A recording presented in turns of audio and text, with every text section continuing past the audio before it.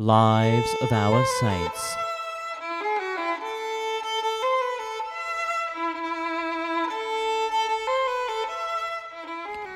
The Saints of the Day, whose stories are recorded in the prologue of Ohrid. The Venerable Joseph, the hymnographer. Joseph was born in the 9th century in Sicily to Plotinus and Agatha, who were pious and virtuous parents. After the death of his parents, Joseph moved to Thessalonica, where he was tonsured a monk. As a monk, he was a model to all in fasting, extreme abstinence, ceaseless prayer, chanting of the psalms, vigils and labour. The bishop of Thessalonica ordained him a hieromonk. While visiting Thessalonica, the distinguished Gregory of Decapolis was so impressed with Joseph because of his rare character that he invited him to his monastery in Constantinople. When the flame of the iconoclastic heresy erupted again under Leo the Armenian, Joseph was sent to Rome to call upon the Pope and the Roman Church to battle for orthodoxy.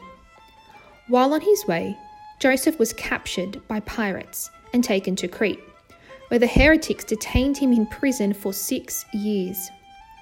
Joseph rejoiced that he was made worthy to suffer for Christ, and for that he continually praised God, considering his iron chains to be an adornment of gold. Early in the morning, on the feast of Christ's Nativity, in the 6th year of Joseph's imprisonment, the wicked Emperor Leo was slain in church while attending Matins. At that same moment, Saint Nicholas appeared to Joseph in prison, saying, "Arise and follow me." Joseph felt himself being elevated in the air, and all at once found himself before the gates of Constantinople. All true believers rejoiced at his coming. He composed canons and hymns for many saints. He possessed the gift of clairvoyance and discernment, for which Patriarch Photius appointed him the spiritual father and confessor for priests, recommending him as a man of God, an angel in the flesh, and a father of fathers. In old age, Joseph gave up his soul to the Lord, whom he had faithfully served, both in works and in hymns. He died peacefully on the eve of Holy and Great Thursday in the year 883 AD.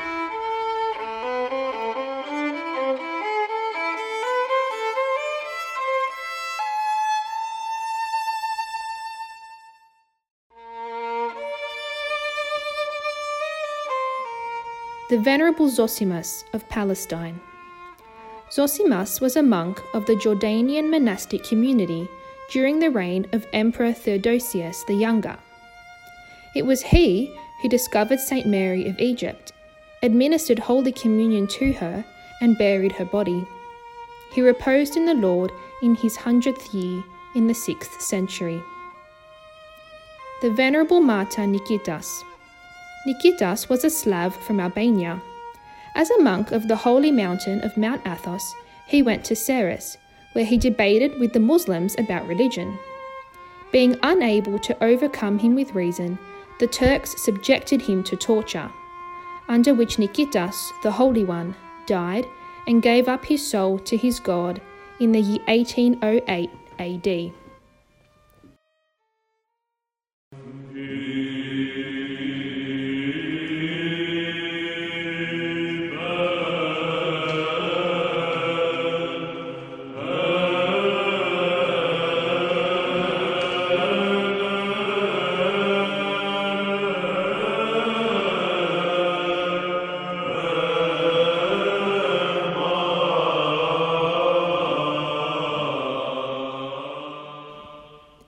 The 5th Saturday of Lent, the Akathist hymn. About the year 626, the Persians, Avars and Slavs came with a great host and besieged the imperial city of Constantinople, while the emperor, Heraclius, and the main body of the Byzantine army were absent in the east. Enemy ships filled the sea, especially the Golden Horn, and on land the adversaries were ready for attack, with foot soldiers, horses, and engines of war.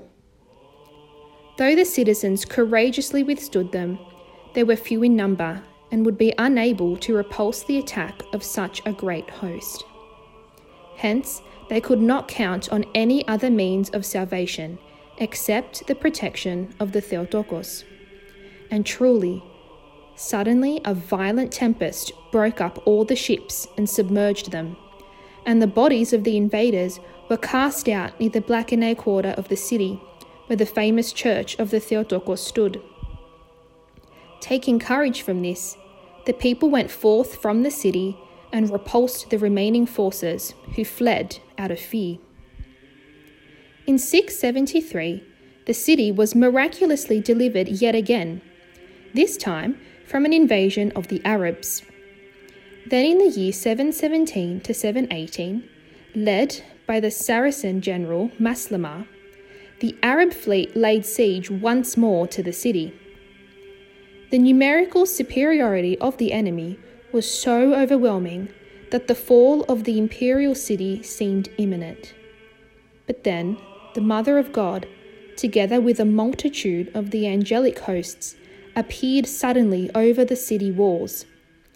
The enemy forces, struck with terror and thrown into a panic at this apparition, fled in disarray.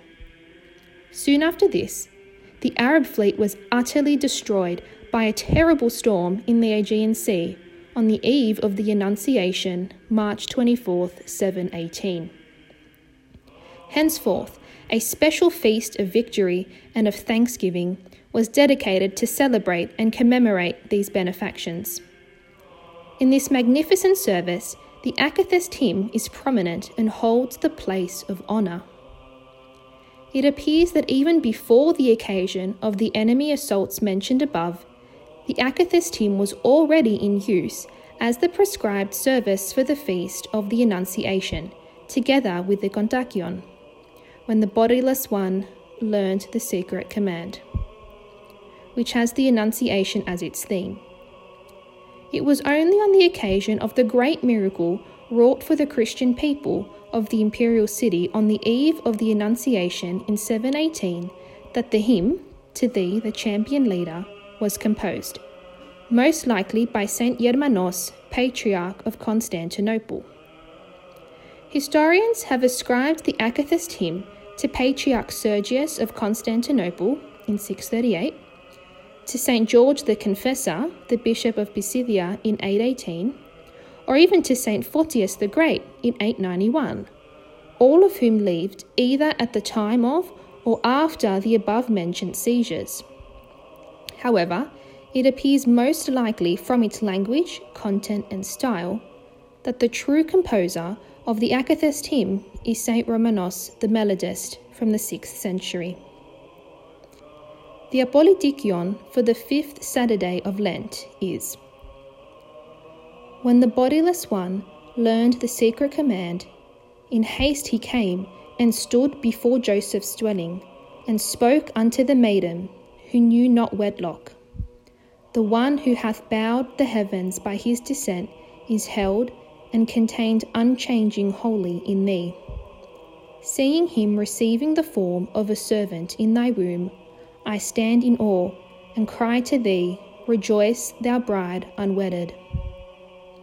The Kontakion for the 5th Saturday of Lent is: To you, Theotokos, invincible defender, having been delivered from peril, I, your city, dedicate the Victory Festival as a thank offering. In your irresistible might, keep me safe from all trials, that I may call out to you, Hail, unwedded bride.